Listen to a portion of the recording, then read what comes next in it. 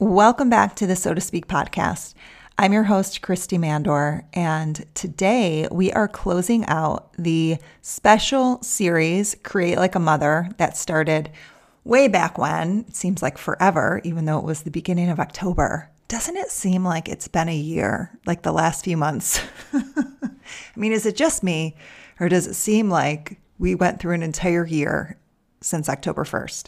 Anyway, the timing of that special series was so divinely timed. And if you haven't had a chance to listen to each of the wonderful guests, please go back starting on October 1st. That was the first one with Allie Ryan of Kindful Art.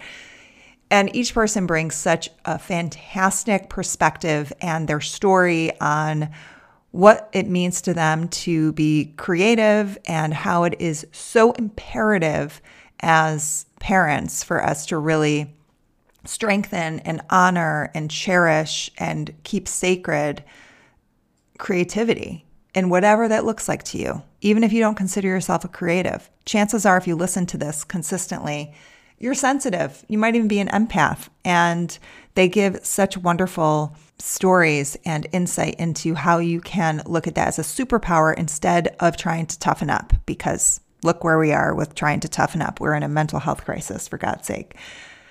So anyway, all of that being said, I am closing out Create Like a Mother today with being interviewed by my dearest friend for over 2 decades, Kaysie Seitz Brown.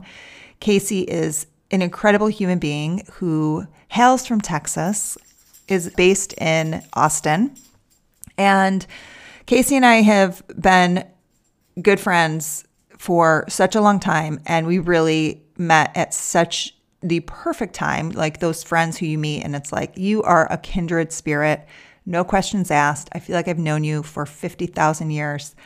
And we met in New York City when Kaysie was in the dance world, which she still is, and when I was in the acting and writing world, which I still am in a different way.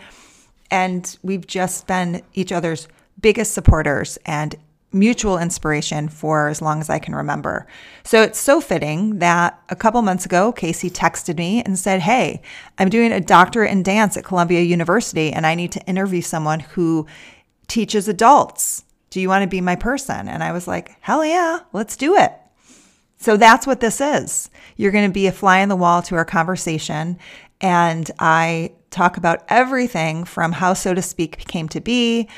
And we also dive into my perspective on what wonderful needed leadership is and how we need it more than ever and what can go into that. And also, really, there are so many gems throughout this that I hope you are able to find ways to incorporate into your life in some way or another.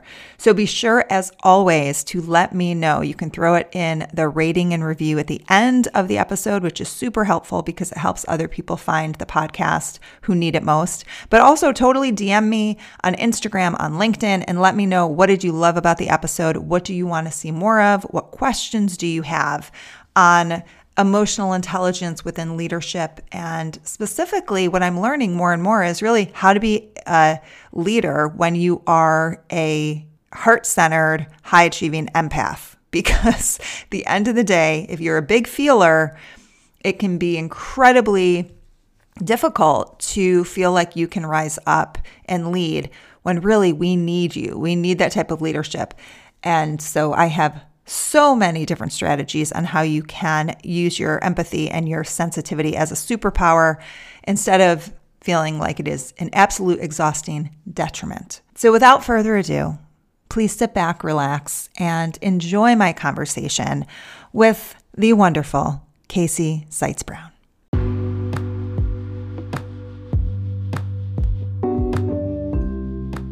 Welcome to the So to Speak podcast. I'm Kristy Mandour, and I'm so glad you found your way here. As an energy leadership and mindset coach, I work with high-achieving leaders and entrepreneurs to support them in getting out of their heads and back into doing the meaningful work that lights them up. In this podcast, you're going to be hearing conversations with leaders, creatives, entrepreneurs, trailblazers, and change makers who share their stories and strategies that help them to continue on when the inevitable mental quicksand comes to take them down. My hope is that by listening in on each episode, you leave feeling less alone and more relieved, reset, and reconnected with yourself, and a possible shift in perspective that supports you in reigniting your passion and unwavering dedication to doing the work you came here to do. I'm glad you're here. Chances are, if you are of the human race, you've had the desire to write a book. And chances also are high that the idea left your mind as soon as it arrived. You're so not alone. Upwards of 80% of Americans say that they want to write a book. And those who actually start, guess how many see it through to completion? 3%. 3% actually see it through, and only 1% see it published. There are many reasons for this. One of which is that they didn't have the right support system to guide them through every step of the way.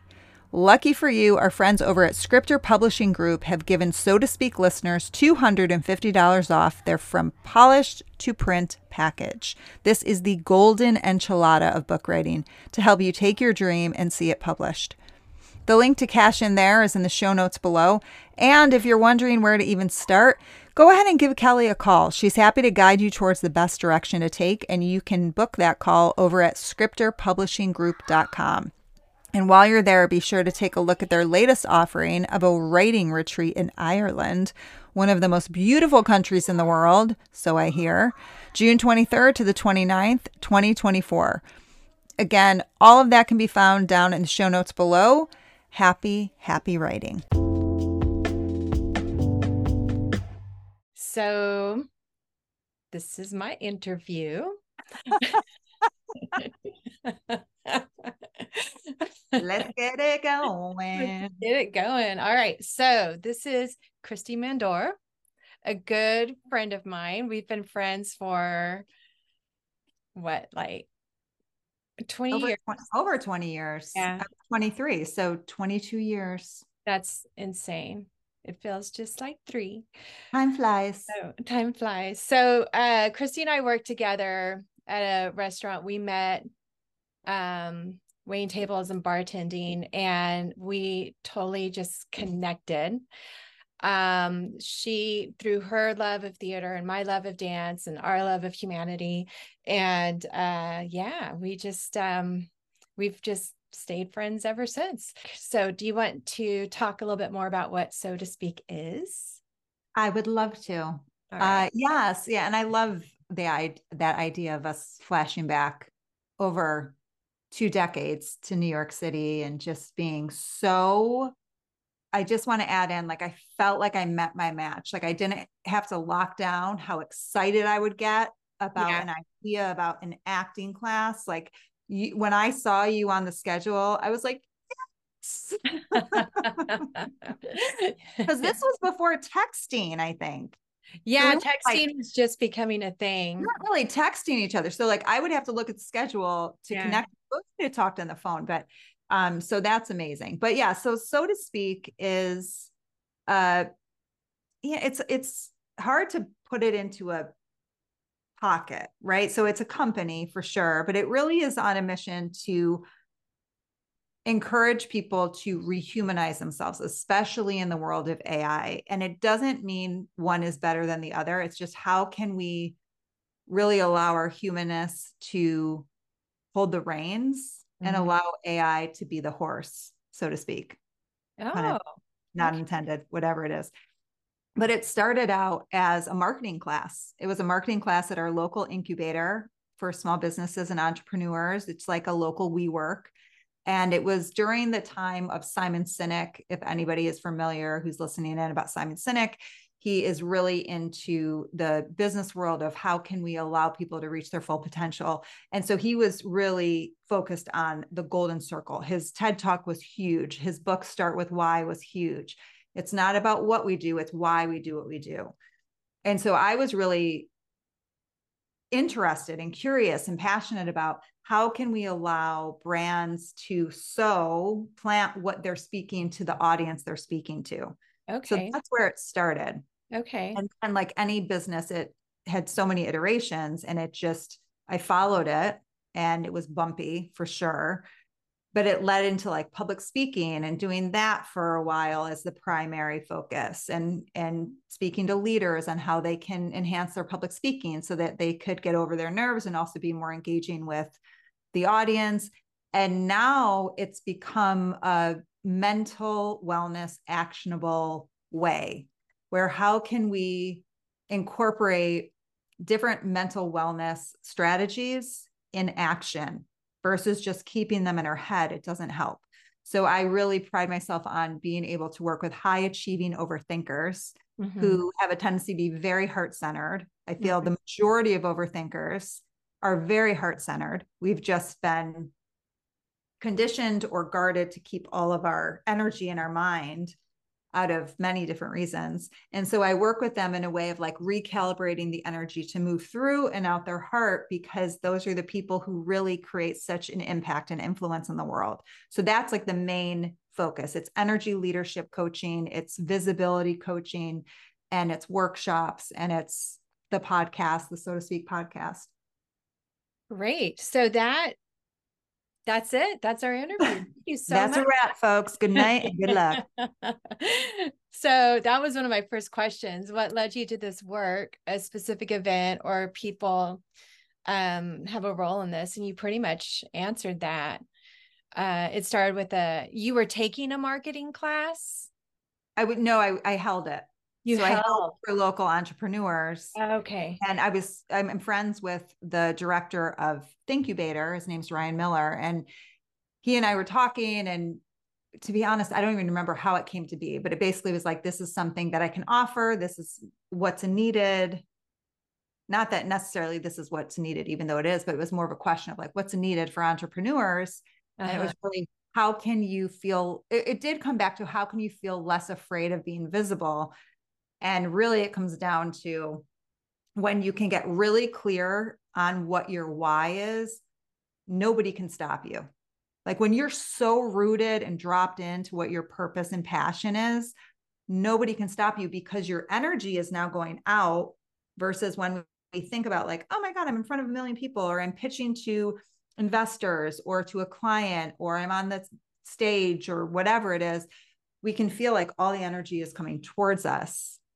So to this day, my perspective on that is how can we switch it so that our energy goes out in a generous way while being rooted versus feeling like it's coming towards us. That's great. I love it. So the next question was basically, who are your adult students? And you basically answered that. Do you want to talk a little bit more about how you like recruit the students who's interested in participating in your work?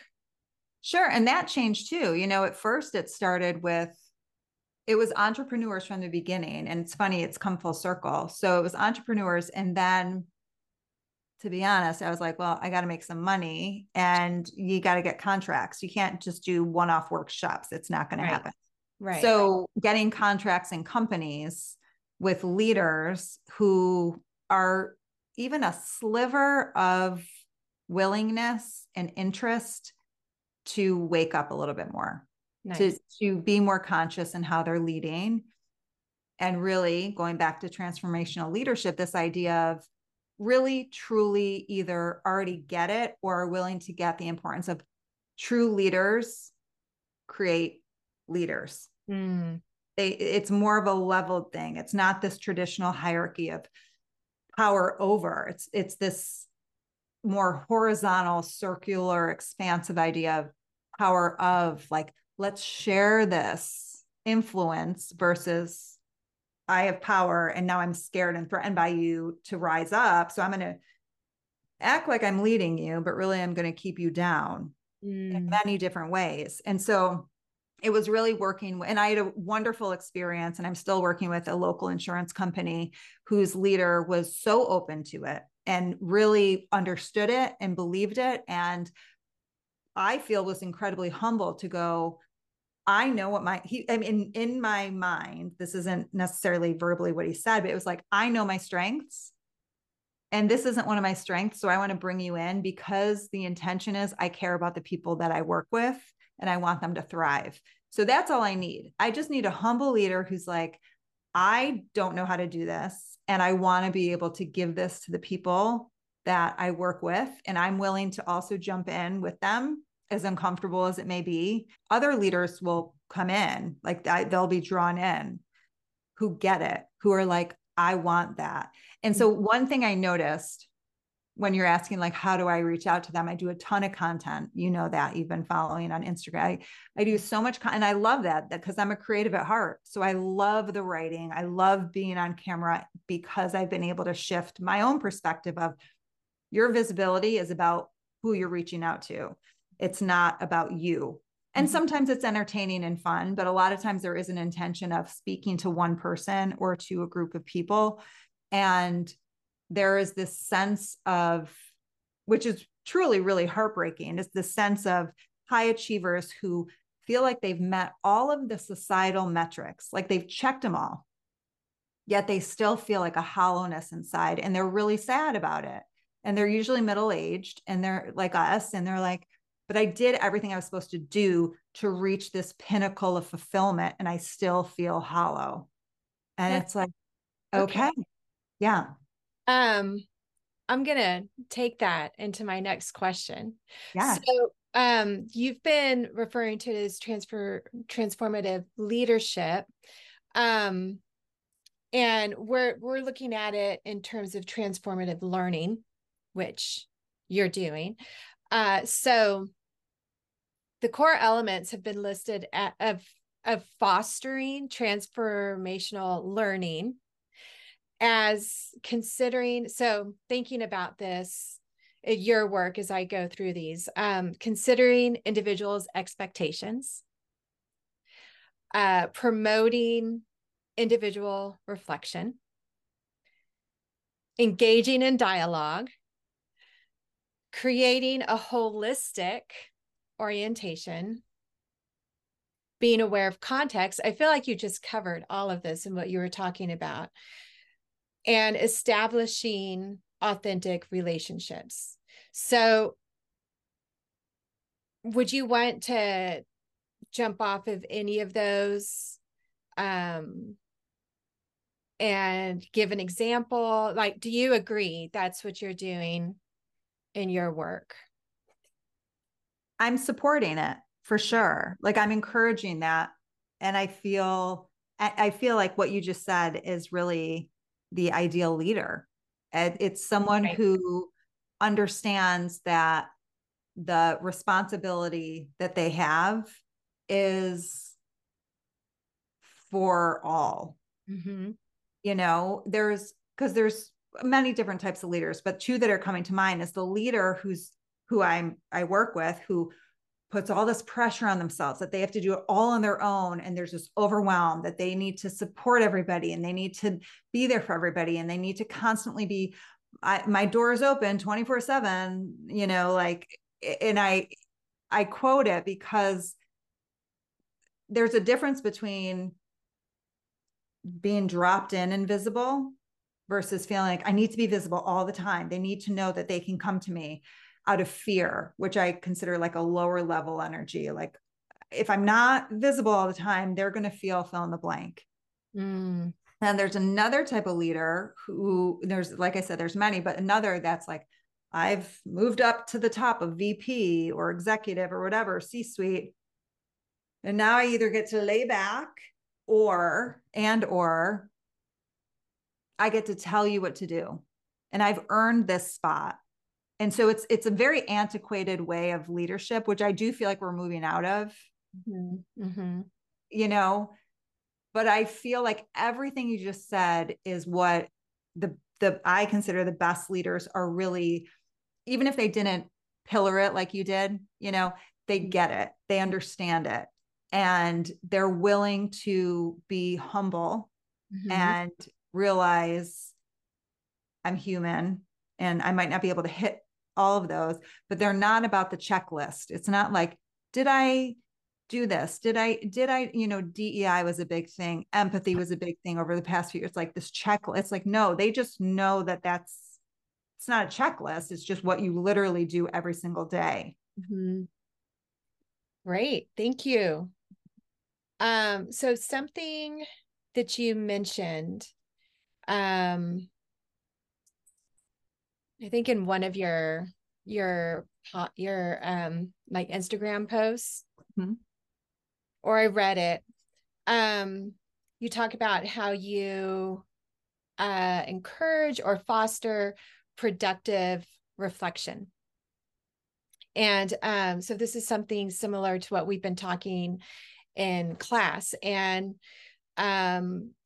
shown refers to a couple of different kinds of reflection on action or reflection in action.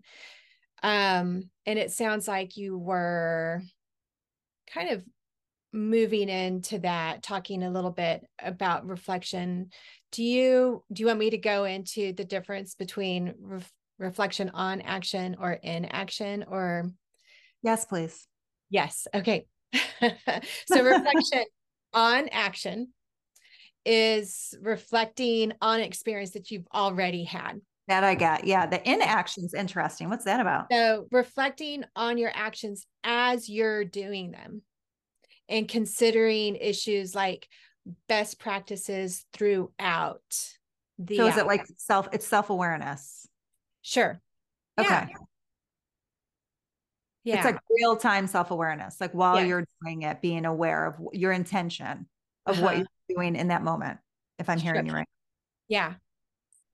Yeah. So that to me, well, I don't want to put words in your mouth, Do it. but Put words in my mouth, Kaysie. is- that's what productive reflection sounds like to me.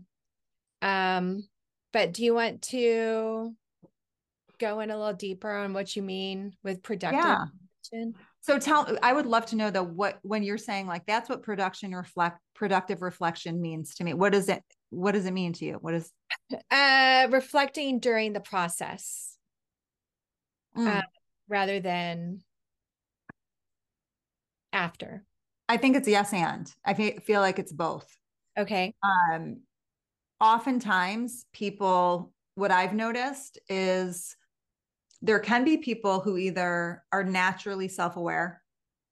Self-awareness can be learned, right? So they can be naturally self-aware and be in that space where they're intentional and they're very purpose driven of like what they're doing. And, it's a delicate dance between being self-conscious and being self-aware. And again, that's more somatic for you to internally sense when you're feeling self-aware, which is a bit of a cleaner feel than self-conscious is more of I feel like it's more of like a concave internal feeling. When we were talking before about visibility, like energy going out or coming in. Mm-hmm. Oftentimes, though, what I found is that a lot of people really benefit from the reflecting on because they begin to understand and discern the difference between reflection and rumination.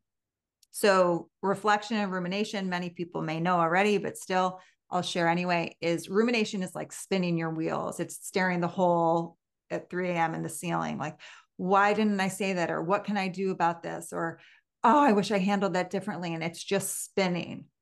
Whereas reflection is more action oriented. So, one of my favorite exercises, because I lean so much towards getting clear, I can be so creatively spirally in my language, and I really strive to just give people really clear, simple tools, because if you're an overthinker, you just need something to hold on to. You don't need anything. And it's like self-awareness. I always look at it like you're in open water and you get on the raft with self-awareness, and then you're like, okay, great, now what? Like, I got on the raft, but now what am I supposed to do? So this is one of the now what's, and it's 3 words. It's keep, change, leave.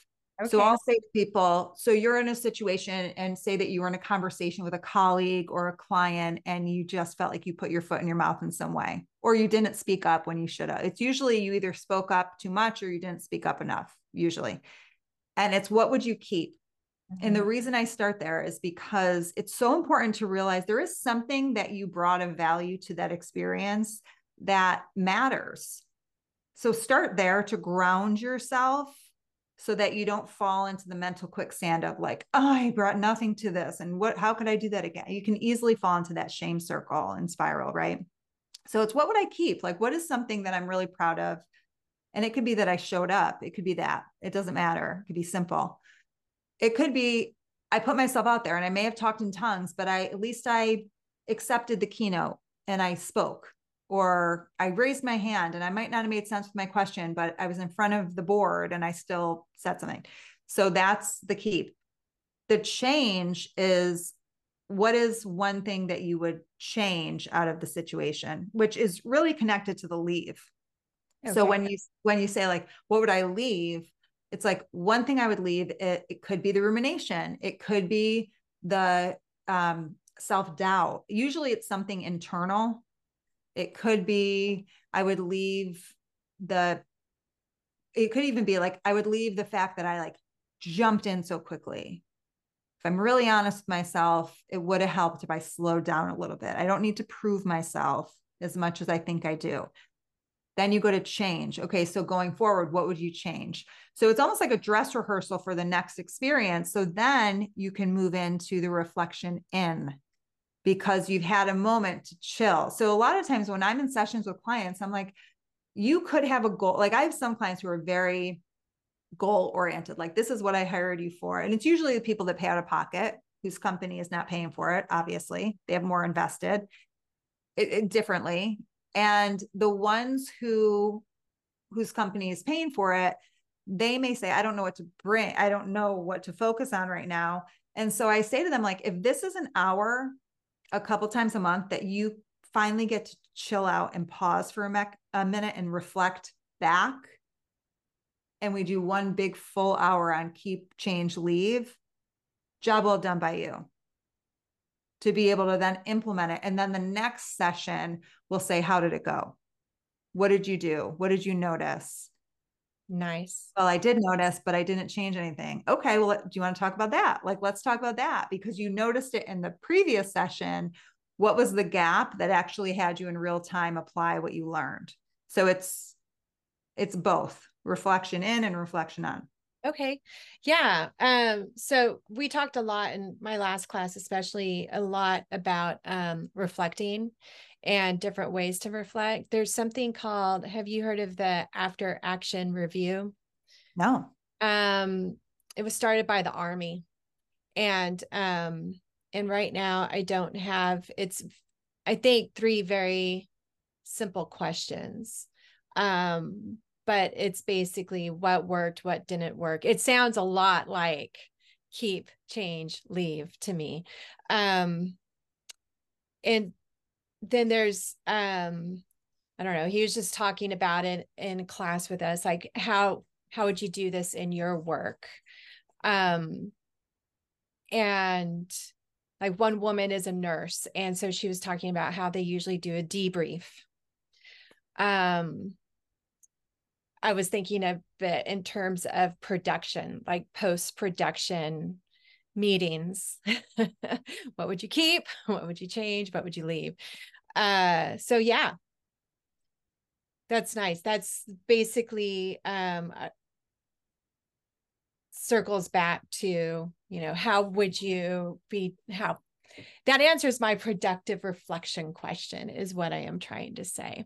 Well, and I want to add on to that, because you're making me think right away about psychological safety, which I don't know if you guys talk about in your course, but it's something that's really hot in the corporate world and the business world in general. Amy Edmondson is someone who I believe, I don't know if she originated the term, but she's like deep in the work. She's very much associated with it, the same way Daniel Goleman's associated with emotional intelligence, and Kristen Neff is associated with self-compassion. Like, there's one person that's usually really connected.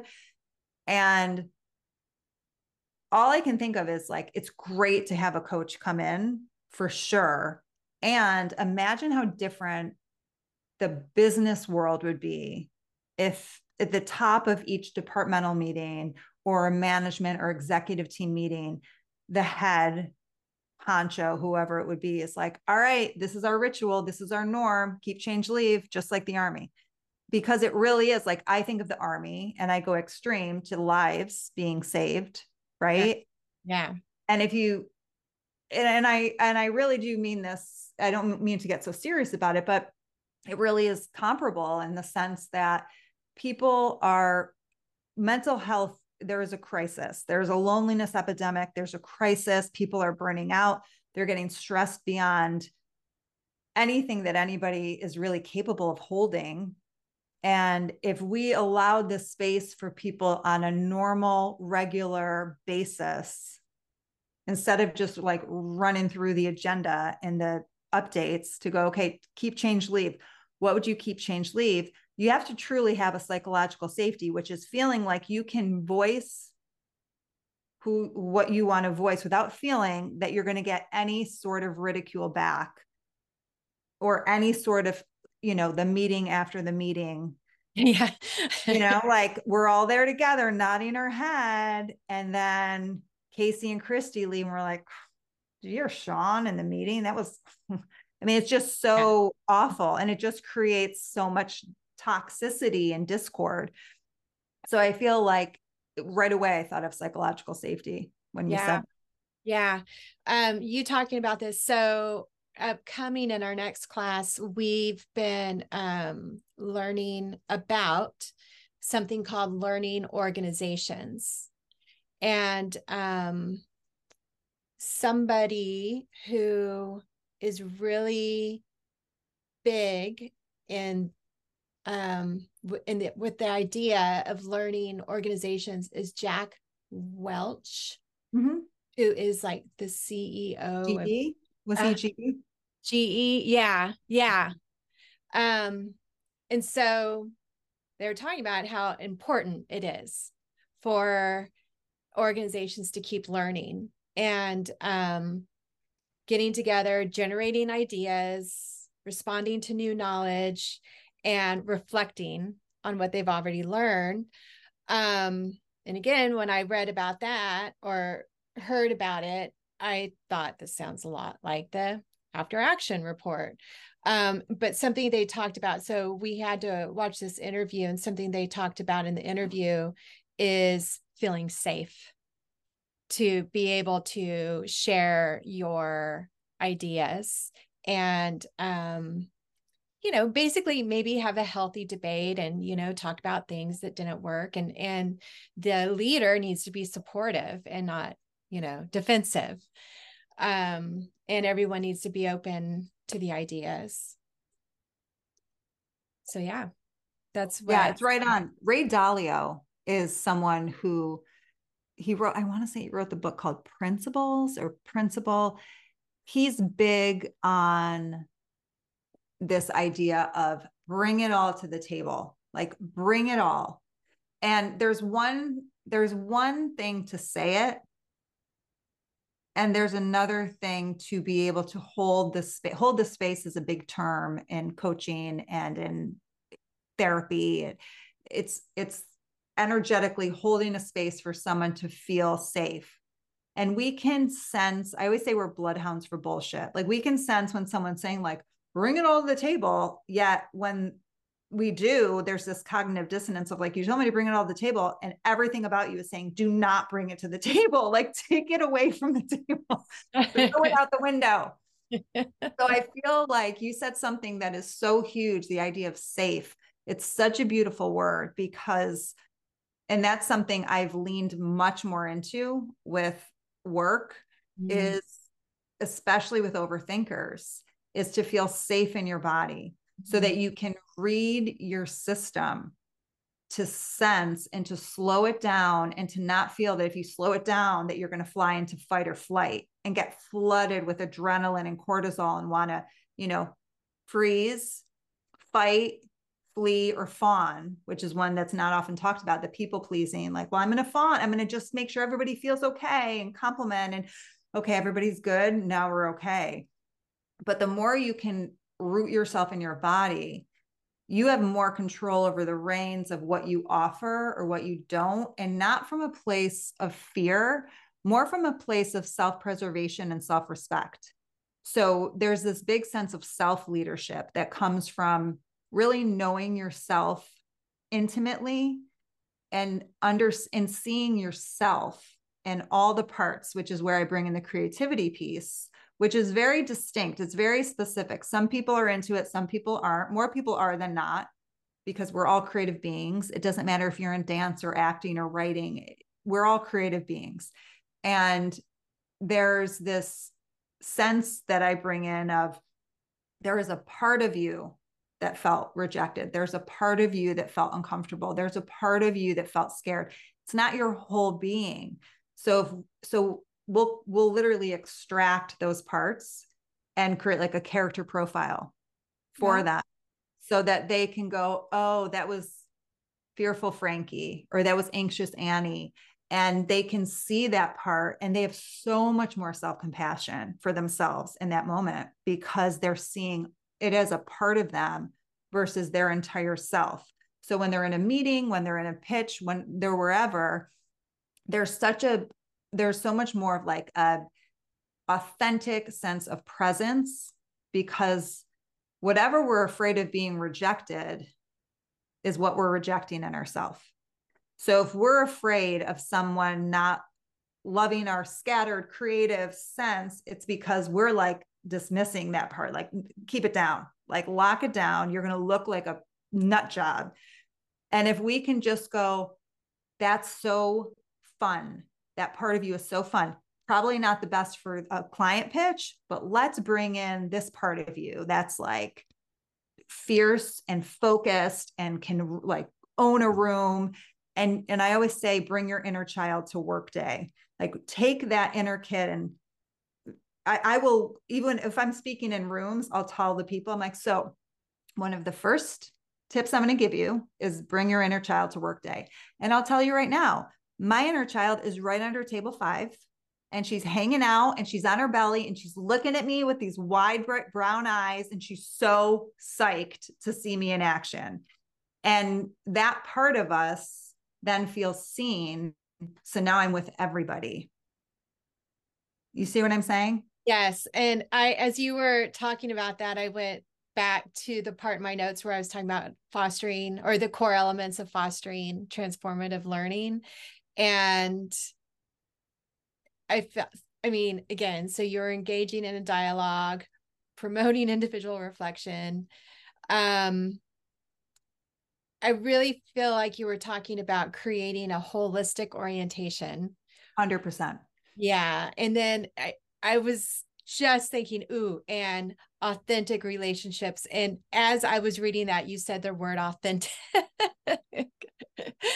I mean, after 20 plus years of friendship, isn't that just how it's going to go? And it's funny, you say holistic, and what it makes me think of too is that idea of whole stands out to me. Yeah.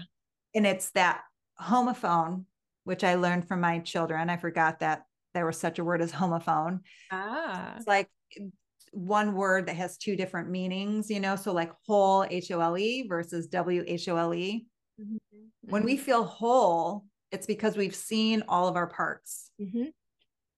Otherwise, we're going to feel like we have literally a hole in us, because we haven't fit all of our parts in there. Right. I was just talking to someone today about, whenever I write a book, I feel like it's going to be called Pull Up a Chair, because the highest self of us is like, pull up a chair. It doesn't matter what part of you is like totally off the rails, feeling so rejected or so reckless or so perfectionistic or so shameful. The highest part of us that every single one of us has is pull up a chair. Here's some warm bread. Like, sit down, share with me, tell me what you got. There's nothing you can say that's going to make me run out the door. It gets me so emotional, because there's not one human being who doesn't go through that feeling of, I'm not doing enough. It's a huge repetitive, and with the people, especially leaders, as responsibility mounts, there's this pressure of, I'm never doing enough. I'm never doing enough for my family or for my wife or for my husband or for my kids or for the people I serve.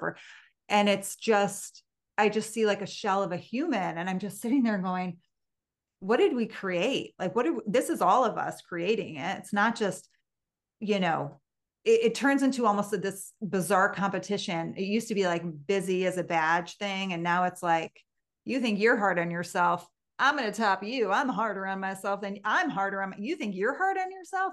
I'm so hard on myself. I didn't sleep last night. Like I almost wrote, and I might at some point wrote a scene where like two guys are at a boardroom breakfast, you know, they have like all the bagels and stuff. And before the meeting starts, one of them's like, I was so, you know, really looking forward to being at this meeting and pitching to this client. And I just did not sleep. I think I got like 4 hours of sleep last night. And the next guy is like, oh my gosh, I totally get it. I think I got 3 hours of sleep. And there were other guys like, you know, come to think of it, I think I got like 1 hour of sleep. The other guy's like, you know, if I actually think about it, I don't think I slept at all.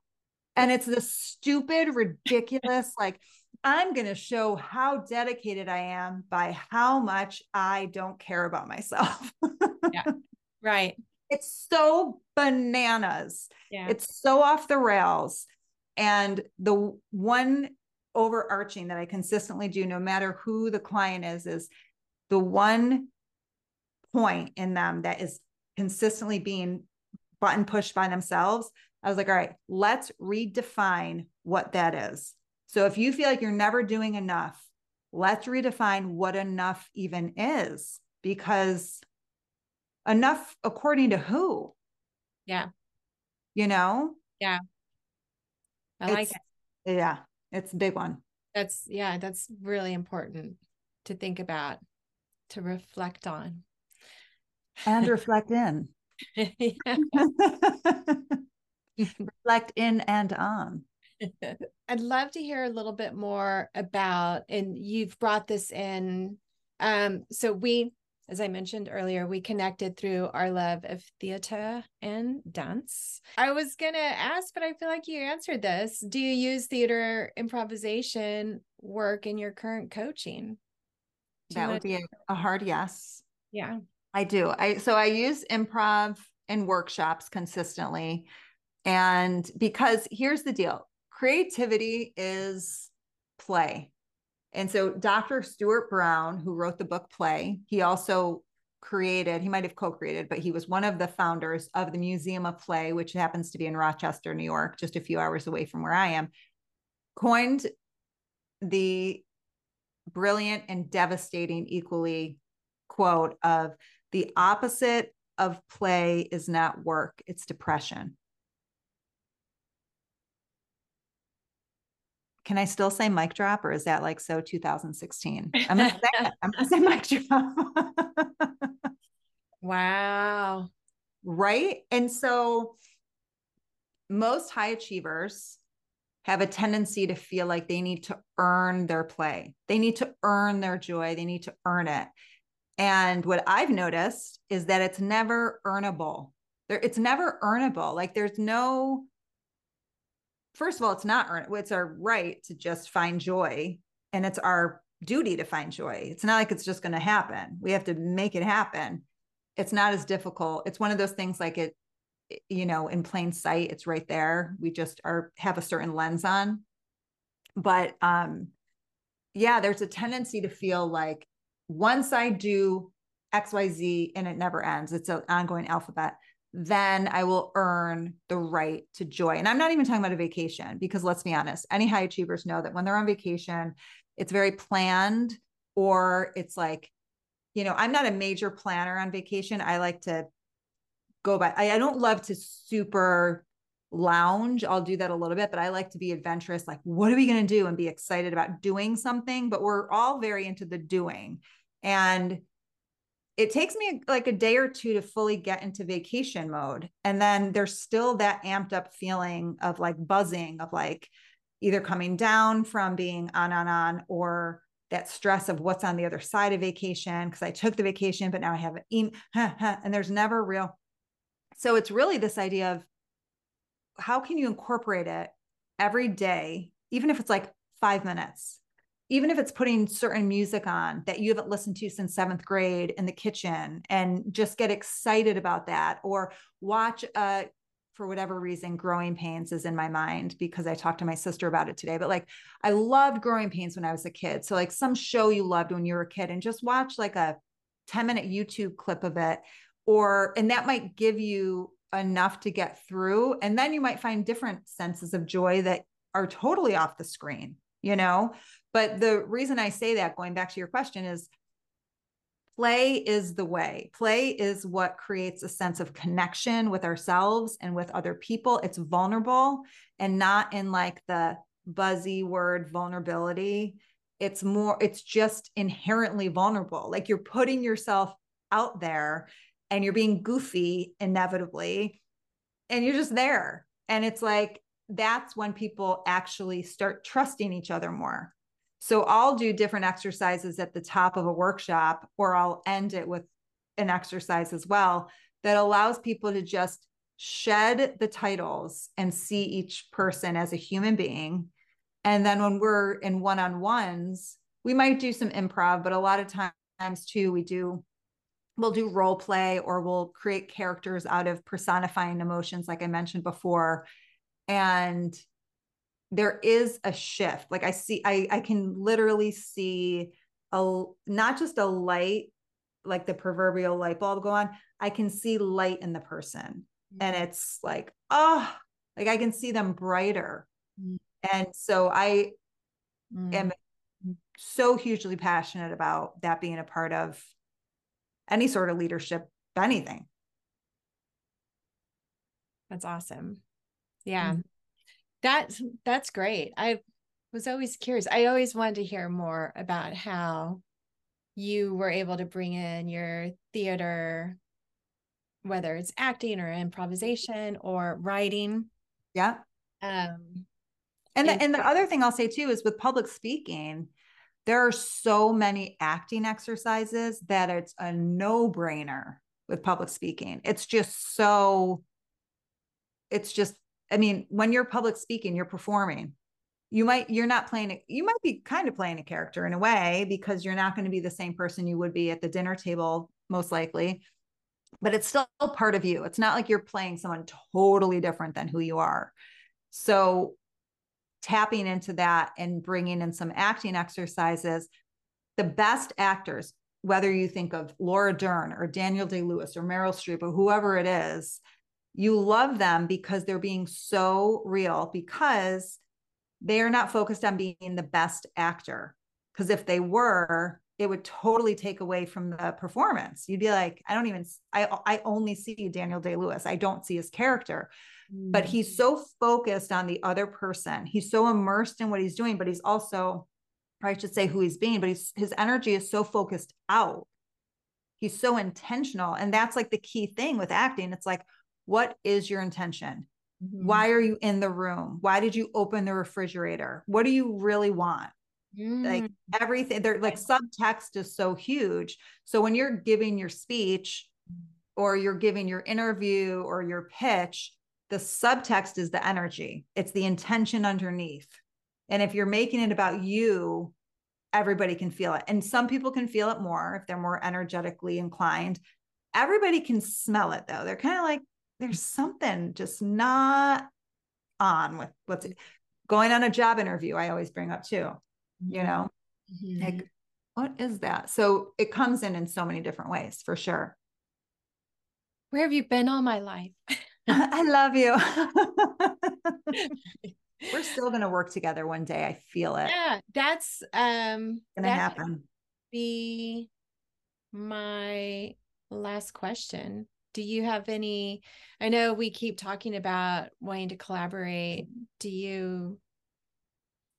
How do you see our collaboration going? Well, I feel like we talked about it last time I was in Austin, this idea of personifying emotions and creating like this performative piece about each emotion and how they all come together. So each performer is really of the whole, so it's like this big time Inside Out, if you're familiar with the movie, on stage, this idea of what it looks like, and maybe even incorporating some language with the people. So bringing in the acting is like, maybe beforehand, each of the performers writes down stories from their life when they were feeling the key ones, right? Joy, sadness, anger, discussed, whatever it is. And then maybe they even someone's performing the story, and then the emotion is performed by someone else, so that we're able to see what are we showing and then what's really happening underneath. Ooh. Because how many times do we all put a mask on, even if it's something simple, like we get a phone call or we check our text and we're like, damn it, I wish I didn't text. I wish I didn't check that I'm about to go into pitch, or I'm about to go into teach, or I'm about to go into speak. And now my mind is with what happened with my kid, or now my mind's happened with what happened with my partner or my parents or whatever. And we're putting the face on, but underneath there's this other emotion. And I just feel like it's so important to be able to, and that's the reason I love art, is because it transcends language. So whatever we do, whenever we do it, someone in Japan, in Russia, in Germany, in Israel could see it and they would get it. They wouldn't need to know what they wouldn't need to speak the actual like fluent language. They would get the nonverbal human language. That's why I always say to people, I'm like, press mute. When you're watching something you love, press mute, or turn it into a different a different language, and you will so get what's happening. Yeah. If it's a good actor. That's great. Yeah. Okay. I'm inspired again, excited again. I want to do this. We will do this. We will do this. Yes. I would like to thank you so much. You're the one who does the interviewing. I'm not the one who's used to doing the interviewing. So I think it's a little intimidating, interviewing an interviewer. I get it. I feel like I'm biased, but I feel like you did wonderful. Oh, well, thank you. Thank you so much. And you deserve an A+, but doesn't matter really in doctor. I mean, you're not doing it. You're not going this far for the grade. You're doing it because you love what you're doing. Why would you invest it otherwise? I appreciate you saying that. I so hope that you enjoyed our conversation. And more than anything, I hope it inspires you to reach out to a friend who you feel like you've known forever, but you may not really know their story. You may think you do, but hearing it from them in one sit down over a glass of wine or a cup of coffee may be very different. And it's so wonderful to be able to give them that time to really reflect and share with you in a way that you're just fully there for them and you're just curious about them. And Kaysie and I do that consistently in our own way. And each time we are so motivated and re-inspired, and it may even give you like this internal spark of creativity that you can incorporate into whatever work you're doing in the world. Because if you're listening to this podcast, you are absolutely a heart-centered, purpose-driven leader. And the more that we can find ways to keep that inspiration alive and rooted, the better off the entire world is. Let's call it what it is. And also, I want to share with you that I am going to be hosting a free 1-hour workshop called Get Ahead of the Holidays this Tuesday, November 28th, 10 a.m. Pacific, 1 p.m. Eastern. All the info is below for you to sign up, and then you get the link, and then you're good to go. It is the most generous gift that you can give yourself this holiday season and beyond, because it is something that will help you move not just through the holidays, but into your life from a whole new perspective. The focus is on how to stop overthinking and start understanding your mind. The hour is going to fly by. You're going to get a recording of it after it's done. And we're going to be doing experiential exercises that are my all-time favorite, that are my clients' all-time favorite, so that you can really anchor into yourself and learn what that feels like to be out of your head and into your life. It matters more than you know. You'll find all that info down below. If you have any questions, reach out to me without hesitation and we'll figure it out. And I hope to see you then. All right, take care.